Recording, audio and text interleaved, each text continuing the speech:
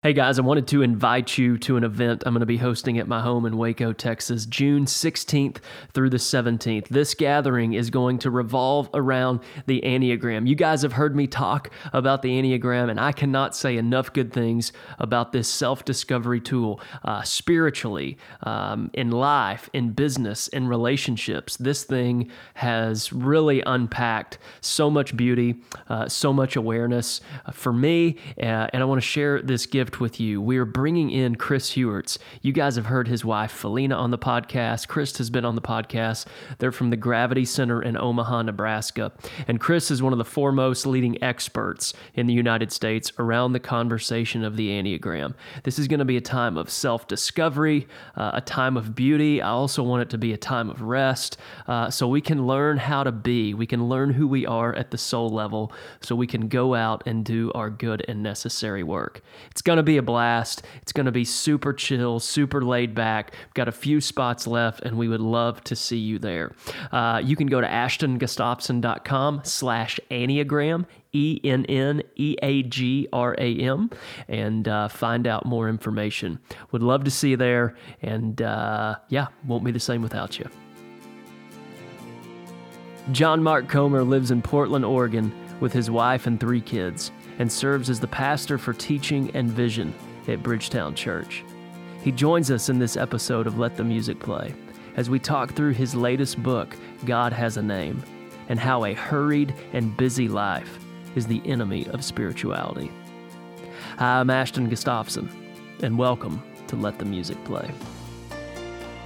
You know, Sabbath is a discipline, and so just right. Like learning to play the piano or learning a second language, nobody's good at it at first. There really is an art form to it. Yep. And you have to script it for your stage of life, for your city context, for your personality, for your living situation, all of that. Hey guys, welcome back to another episode of Let the Music Play podcast. This is where we chat about what it looks like, what it feels like, and what it means to make music with our lives, our relationships, and our careers. I'm thrilled, I'm honored, I'm super stoked to introduce you guys to really just an incredible beacon, an author, a pastor, a great light that I've come across in just the last few months. He's author of numerous books. He's the pastor for teaching and vision at Bridgetown Church in Portland, Oregon, right by Powell's Books. And I'm just so excited to introduce you to this guy because he has a lot of life-giving insight, I think, for all of us. And that being said, his name is John Mark Comer. John Mark, thanks so much for joining us. Absolutely. It's fantastic to be with you. Well, thanks so much for coming on. Super grateful for your generosity. For our listeners that maybe aren't familiar with you and your work, how do you introduce yourself about what you're doing and the energy you're putting into the world? Yeah, I'm an apprentice to Jesus of Nazareth, like you, and right on. I prefer the word apprentice to disciple. That's a bit more of a Christian word, and I really think that following Jesus is a whole life endeavor. So I kind of would define apprenticeship to Jesus around kind of organization of your whole life around 3 goals. The first is to be with Jesus. The second is to become like Jesus. And the third is to do what he did in your own way and in your own time. So that's basically kind of at 30,000 feet what I'm trying to do with my life. And specifically, I'm really interested in what does it look like to follow Jesus, to practice the way of Jesus in the urban, secular, progressive, post-Christian world, of which the city I call home, Portland, is a beacon of that. And more due to the digital age, that kind of a cultural environment is no longer limited to an Ivy League university that's hyper-progressive, or Portland or New York or San Francisco or LA. More and more because of Wi-Fi, because of the smartphone, because of the podcast phenomenon, because of all of that way of thinking and being in the world is more and more ubiquitous. And so I'm just really interested in asking the question, how do we, as followers of Jesus, I'm a dad, I'm raising 3 children, how do we not only survive this kind of a new corrosive environment, but how do we actually thrive in it? And so that's where I'm doing work. I lead a church right in the west end of downtown Portland, so right in just like the thick of where churches go to die. And we're slugging it out there with a bunch of other great churches in town. And I teach the Bible. I'm really more of a teacher than a leader. And I write books every year or two, and I love that. And I'm basically just trying to figure out for my own life as a father and as a man, how do I follow Jesus? How do I be with Jesus, become like Jesus, do what he did in this kind of a environment? Yeah. And how do I help other people who are either new to faith or grew up in the church and have moved to a Portland or a San Francisco or just have access to Wi-Fi and are trying to find their footing in this new secular, progressive, post-Christian world?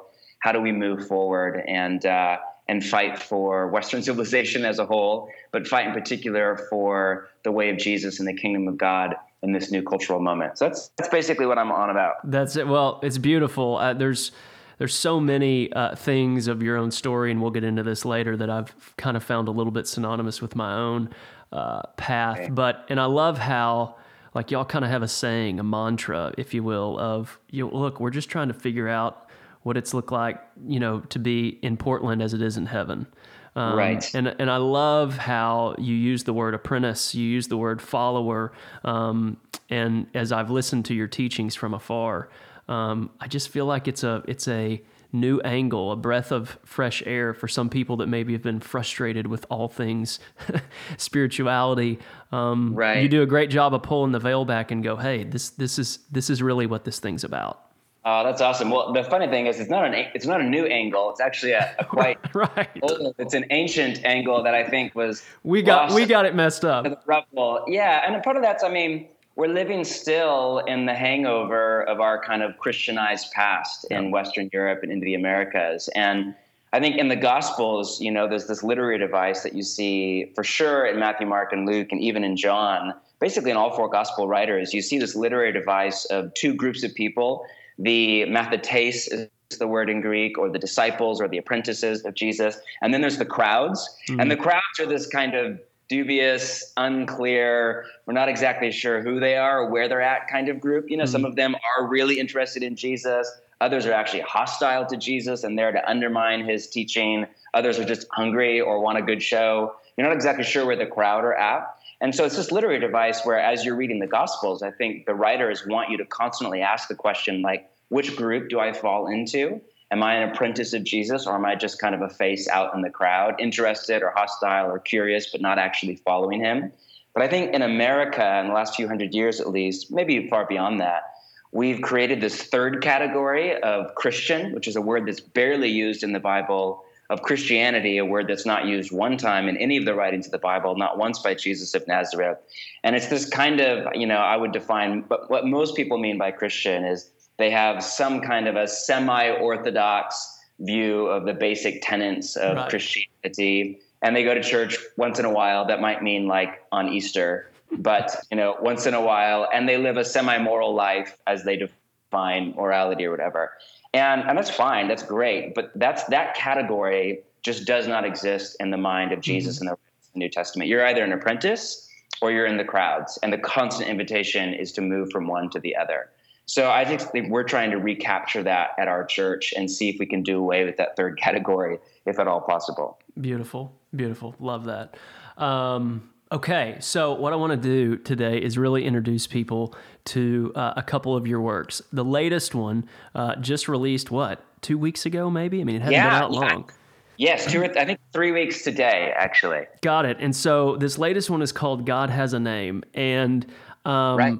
I love how you write. You kind of have these just riffs and bursts of writing. And really what you're trying to do is point back to really when God said, hey, this is who I am. And we're going to get into this.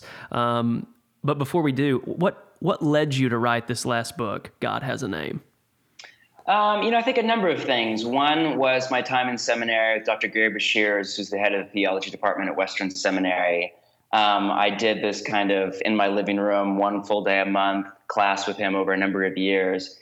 And just he would come back to this one passage in Exodus 34, 6-7 over and over and over again. The passage is all about God's name, Yahweh, and the definition of it is compassionate, gracious, slow to anger. And he would just come back to it so often that the whole class, myself included, started to mock him for it. But it really kind of reframed my vision of who God is as through the first and primary lens of relationship. And I came to believe that really all theology is conversation around the character of God rather than the kind of more Western European abstract ideas about God. you pick up most books about God or textbooks about God, and it's through the lens of systematic theology, which is really kind of Greek and Western philosophy. So chapter 1, God is omnipresent. Chapter 2, God is omniscient. Chapter 3, God is omnibenevolent. And that's all great stuff, and I believe it, but that framework is just not the framework of the writers of the Library of Scripture. And I found it fascinating that when God describes himself at this kind of epochal moment on top of Mount Sinai with Moses in Exodus 34, that it's through a relational lens. For God, all those other facts about him, that he's all places at once, that he's all powerful, that he's all knowing, that he's all good, those all matter. But what matters most is that he has a name, that he's a person, not an idea or an energy force out in the universe or a doctrine in a book. Well, none of that stuff is bad, but God is first and foremost a person. By person, I don't mean a human being or a man or a woman. I mean, he's a relational being who wants to relate to you. He has a name. That name is not God. It's Yahweh. It's the proper name for God in Hebrew. And it's about his character. He's compassionate, he's gracious, he's bent toward you in that direction. So that for me really framed kind of my relationship to God. And then secondly, I think I have this interesting vantage point because I grew up, I'm the son of a pastor, great family, and I grew up in kind of conservative evangelicalism with all the good and all the bad of that background. And then now I'm living in this, hyper progressive, urban, secular, post-Christian environment. That's the antithesis of everything I grew up in.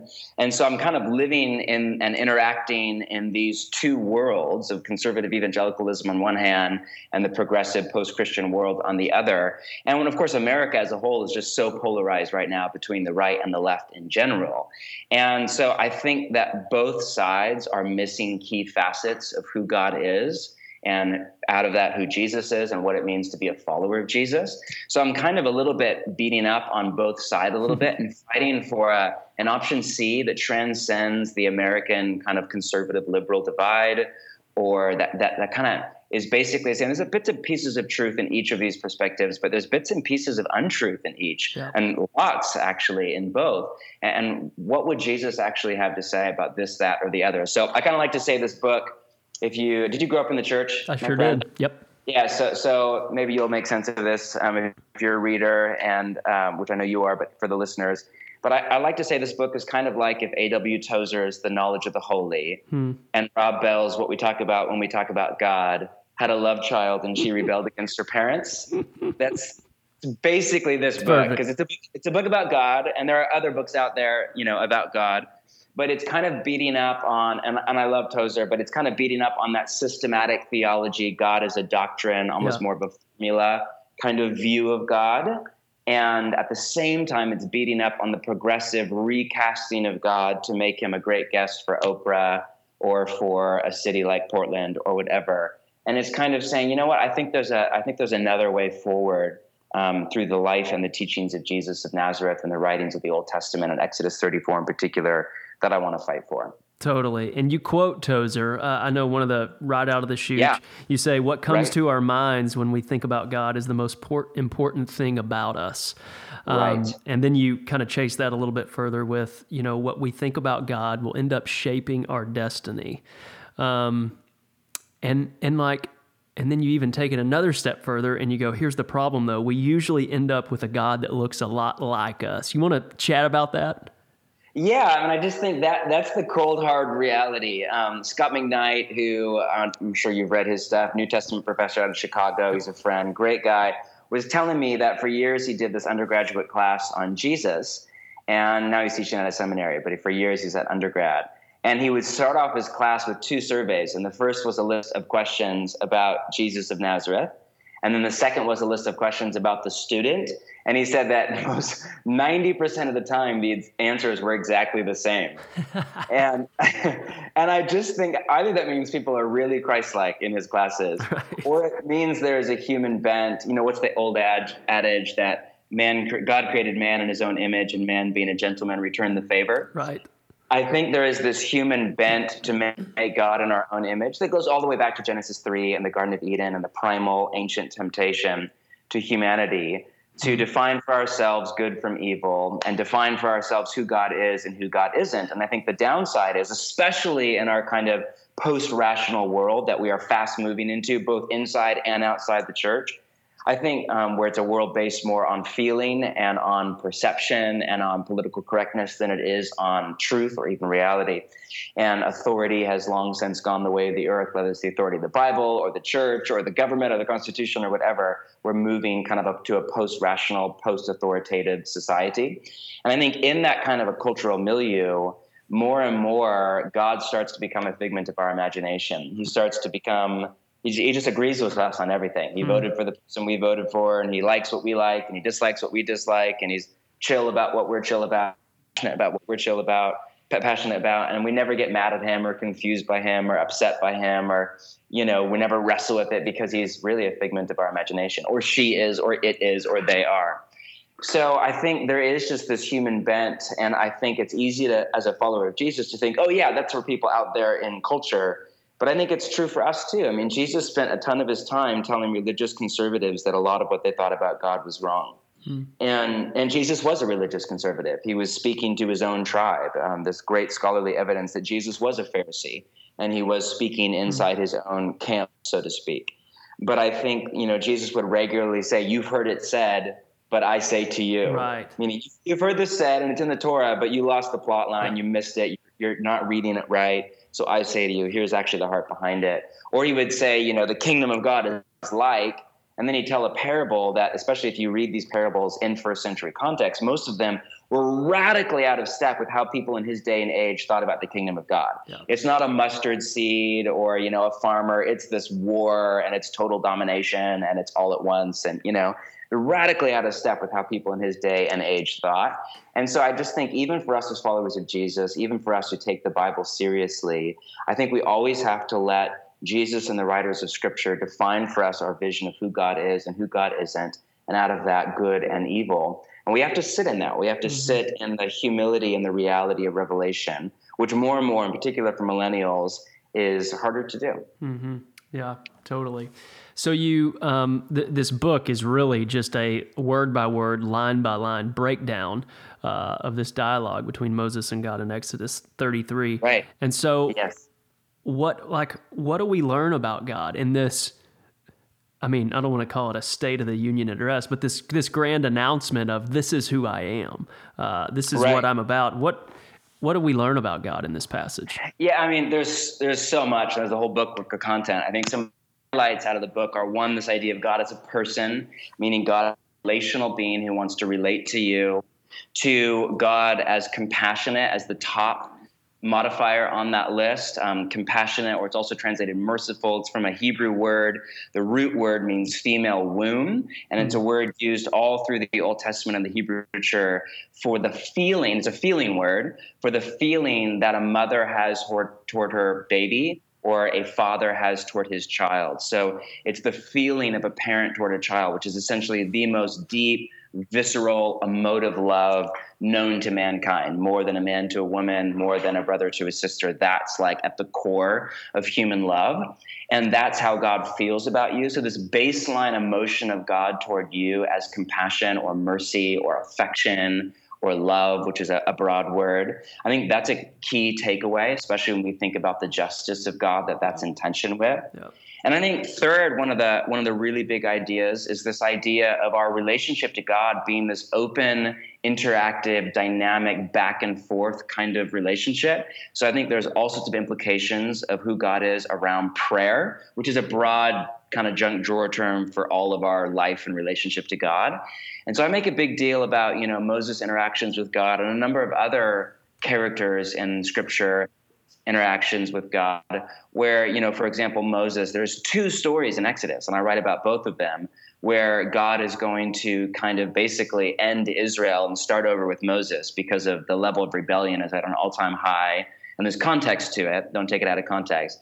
And basically, Moses starts to argue with God and plead with him and pray, and please don't do this. And then we read that God, and the Hebrew word is nahamd, and it can be translated changed his mind, or relented is the most socially acceptable, but it's the exact same word translated repented everywhere else in the Old Testament.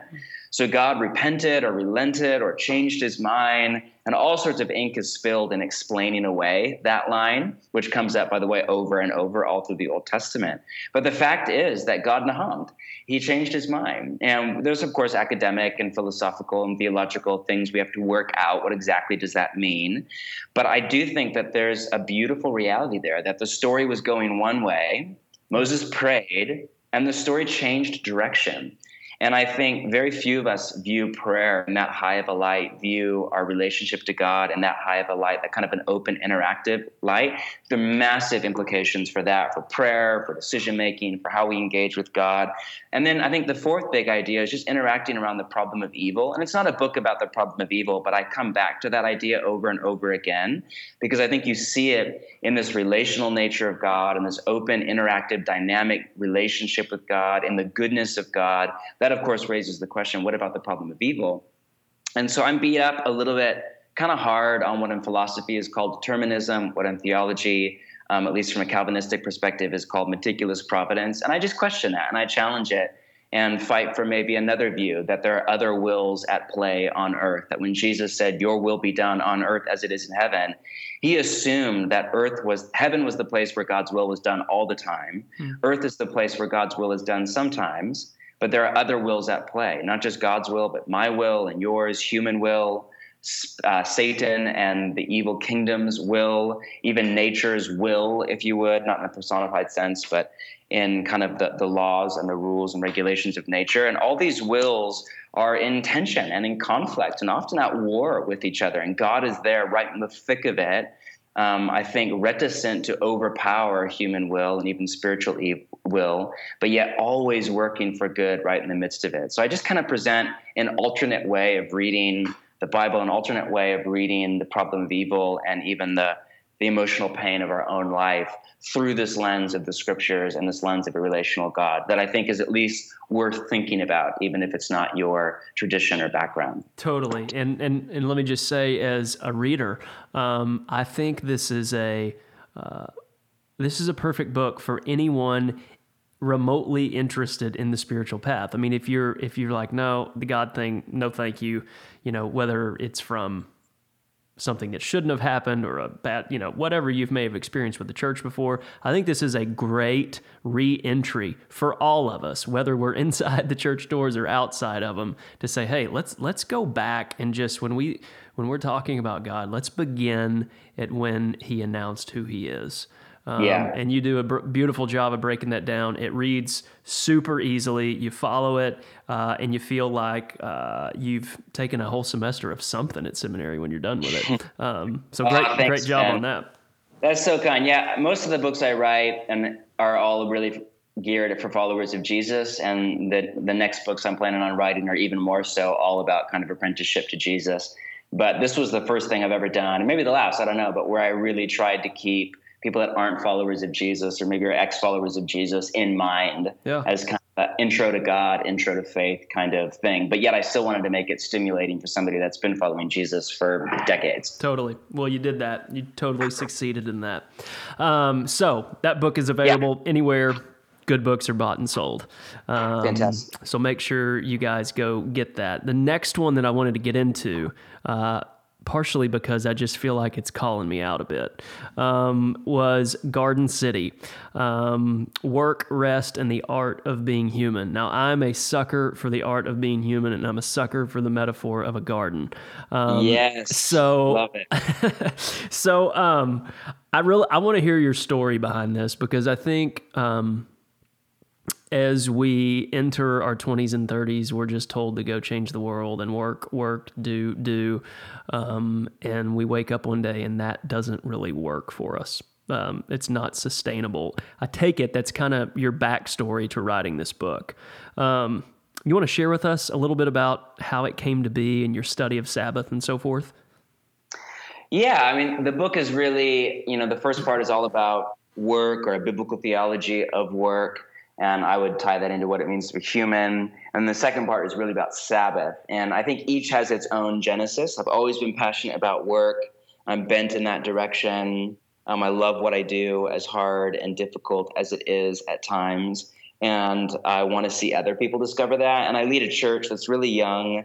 I think 70% of our church is single and in their 20s. And so they're all just right now in the thick of kind of post-college, trying to figure out, what am I doing with my life, and what is good and beautiful and true, and what is not. And is work just a way to make money, to live in the American dream, or to make ends meet and then give a tithe to like go do kingdom stuff?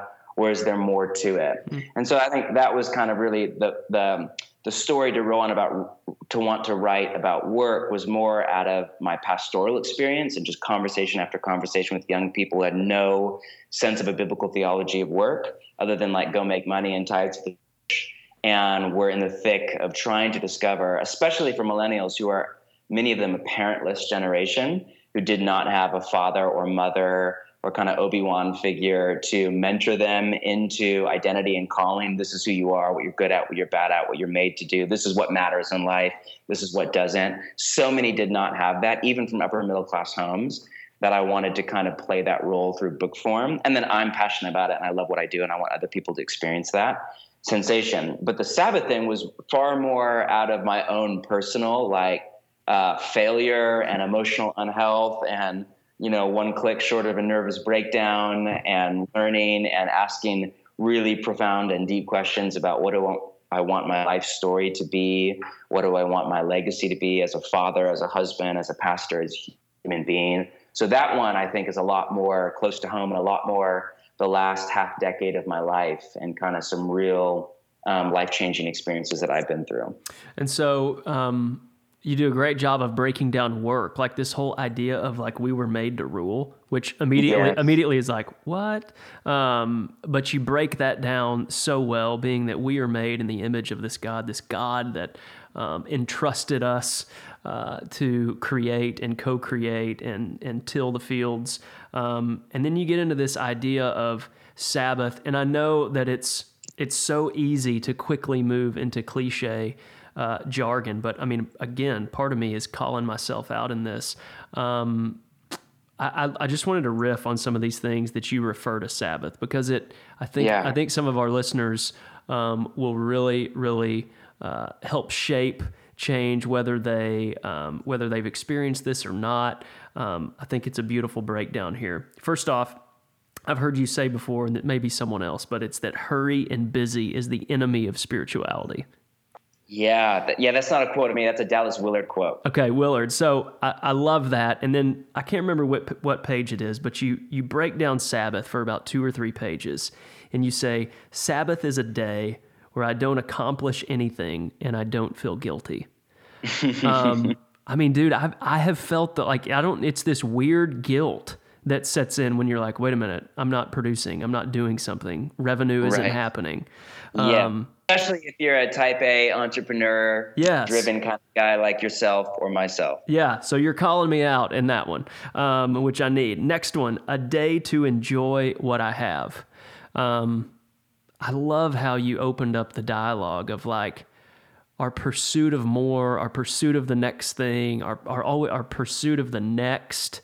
I think our generation rarely sits in the beauty of now.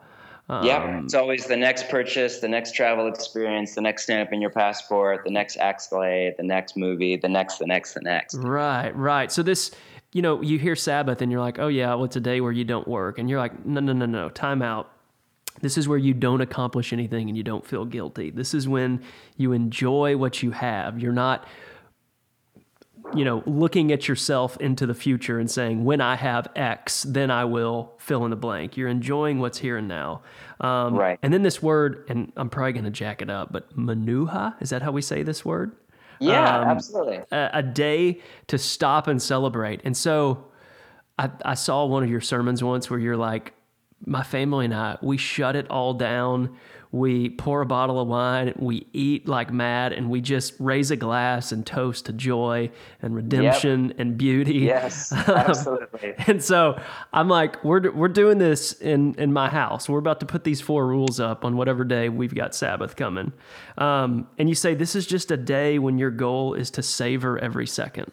What a different angle and what a freeing angle compared to the don't work today. Right.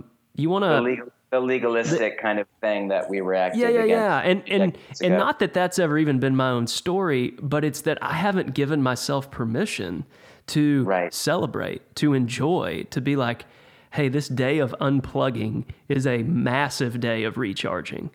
Right. How has this translated into you and your family's life? Yeah, well, I mean, honestly, it's changed everything for us. I was a typical kind of workaholic church planner pastor. I worked a 6-day work week. Before we had children, I'd essentially wake up in the morning, read my Bible, pray for a bit, and then just work till 10 or so at night.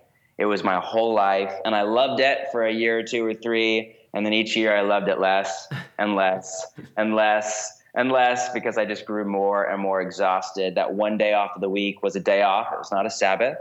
And it was a miserable day. I'd sleep in, I'd watch a movie, I'd go buy stuff, spend money from my paycheck, and get in a fight with my wife and, eat unhealthy food and then go back to work the next day. And so I make a big deal about the difference between a Sabbath and a day off, because I think as Americans, most people don't even realize what a Sabbath is. It's been completely lost in our culture. And those that do kind of get it often have like a legalistic view of it. And so I think Americans, we know how to work as a general rule, and we know how to play, but we don't know how to rest. We really are pretty lousy at that. So what most people mean by a day off is a combination of like sleeping in and then doing all the work that you don't get paid for. So, if you live in suburbia, you mow the lawn or whatever, you pay bills, you run errands, you catch up around the house, the apartment, and a day to basically shop and buy stuff, and a day to play, if that's watch a movie or go play football or go to the beach or go skiing or whatever your thing is. Those are all great things, no problem with any of them. But none of those things, in my opinion, fall under the rubric of Sabbath. So as I read Sabbath, it's basically a day set aside for rest and worship. And worship is a big, broad, wide category what I mean by that there is just life with God. In Exodus, there's this phrase about how the Sabbath is dedicated to Yahweh. So it's a whole day set aside to rest, but also to really re-engage at more intentional level than the other 6 days of the week with life with God. And so for us, it's rest, it's prayer, it's celebration, and it's delight, and it's life together. So it's really changed everything. We had no kind of Sabbath at all. So we had to change our work week. I had all sorts of implications for my work hours, for my weekly rhythm. And we do ours because for us, Sunday is kind of a marathon work day. We have 3 gatherings during the day, and our last one's not till 7 p.m. So I'm not home till, 11 o'clock at night or something. So for us, we Sabbath Friday night through Saturday afternoon, 24 full hours. And we have our little ritual. We turn off all of our electronic devices, computer off, phone off, iPad off. Everything literally goes into a box in a closet for 24 hours. Love it. We sit down around the table. We light the candles of Sabbath. We pour a bottle of wine and grape juice for the kids. And we read a psalm. We invite the Holy Spirit. And then we just have this giant feast every single Friday night. And we do family time and highs and lows from the week and prayer, and then we eat dessert, and we kind of eat our way through, and we sleep for 10 hours, and we get up and we make brunch and eat more, and we go to the park if the weather's good, and we read fiction, and we spend time together as a family. And I'm really introverted, so I'll go off for hours every Saturday afternoon, just pray and read and think and journal, and sometimes we'll go on a walk, and just whatever is life-giving. We spend time really close friends sometimes, or just time together as a family. And I get a lot of time alone. And it's just this incredible anchor point in our family life. It is by far, I think, really the most important spiritual discipline other than morning prayer for us, for me, for our family, and an anchor point for our family life together, for our emotional health, for our spirituality. By the time I start Sabbath, Friday night after a kind of a long work week and just family life, and we're raising 3 children and in a city and all of that, man, I'm just dead tired. I collapse into bed on Friday night. I don't even have much soul left by the end of the week. I don't have a lot of spirit. It's hard for me even to pray at the beginning of Sabbath. I'm so tired. But then by the end of Saturday, after 24 hours, I feel my soul come alive again. And I start to feel spiritually alive as well as emotionally alive. And my hunger, my thirst for God starts to go up, and my mind starts to calm down and center from all the digital distraction.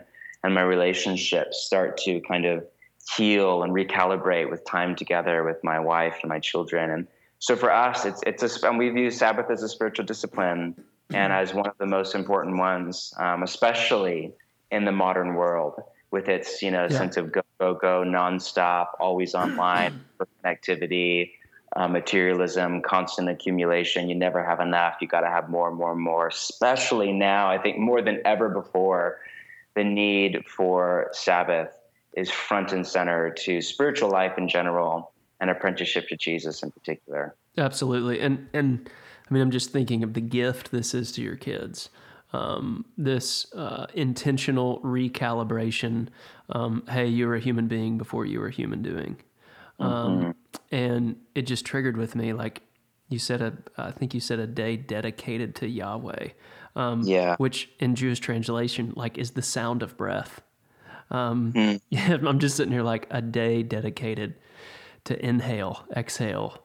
In the pace of life today, we run and run and run, but this is a day to recenter, recalibrate. And I appreciate your work and words in this, man. I'm going to take it to heart. Oh, thank you. And have fun. And I would encourage you, Sabbath is a discipline. And so just right. like learning to play the piano or learning a second language, nobody's good at it at first. There really is an art form to it. Yep. And you have to script it for your stage of life, for your city context, for your personality, for your living situation, all of that. And so it takes time, but man, give it time because it's so worth it. It is honestly the most life-giving day of our week for me, for my wife, for all three of our children. You ask any of us, what's your favorite day of the week? Like without question, it's Sabbath. 9 times out of 10, if not 99 times out of 100, Sabbath is the best day of our week.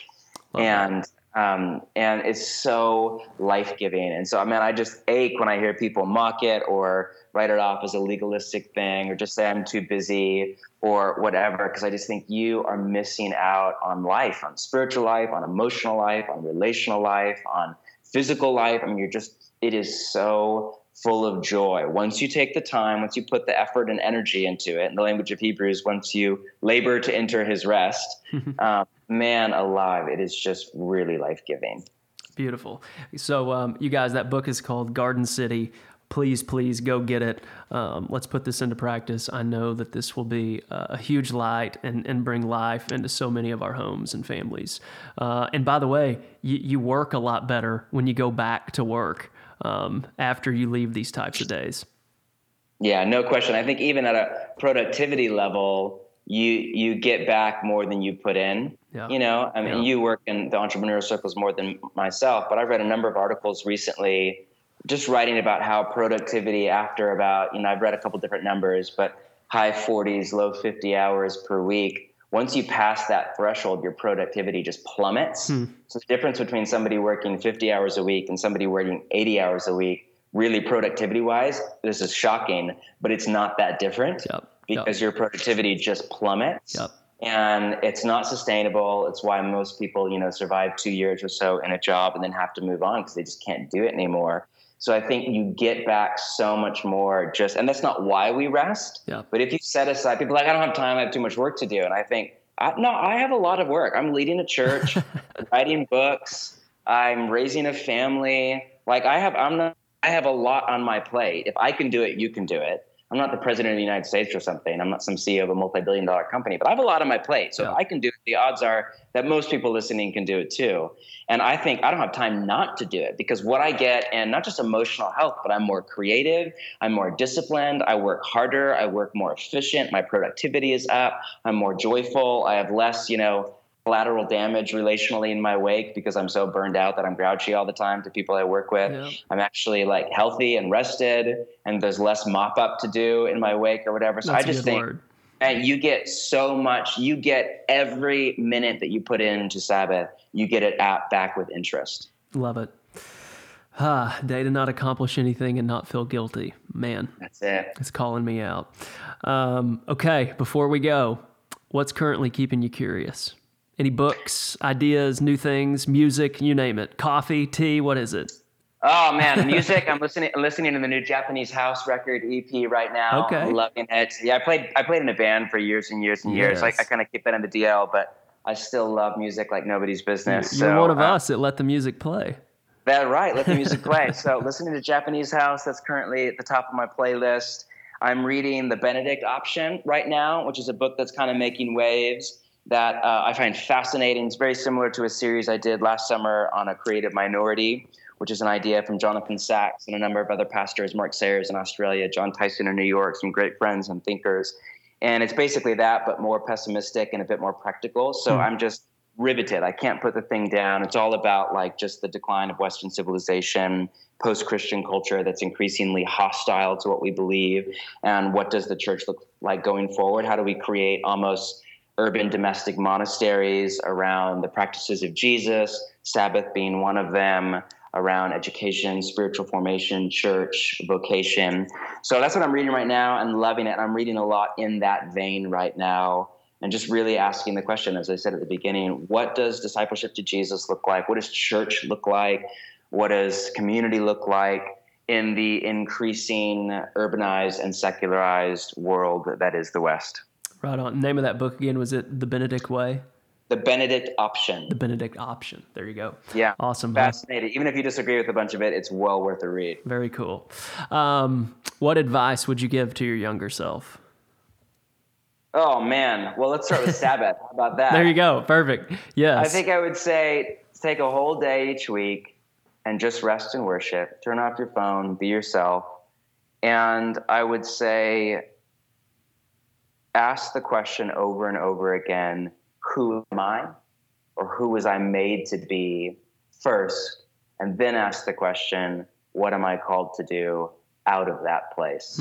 I think I spent so many years following stereotypes of success and trying to be somebody I'm not, trying to be an extrovert, trying to be a CEO leader, trying to be this, that, the other, rather than in humility, not in narcissism, in humility, asking the question with an open mind, a non-judgmental spirit. All right, God, who did you make me to be? How am I wired?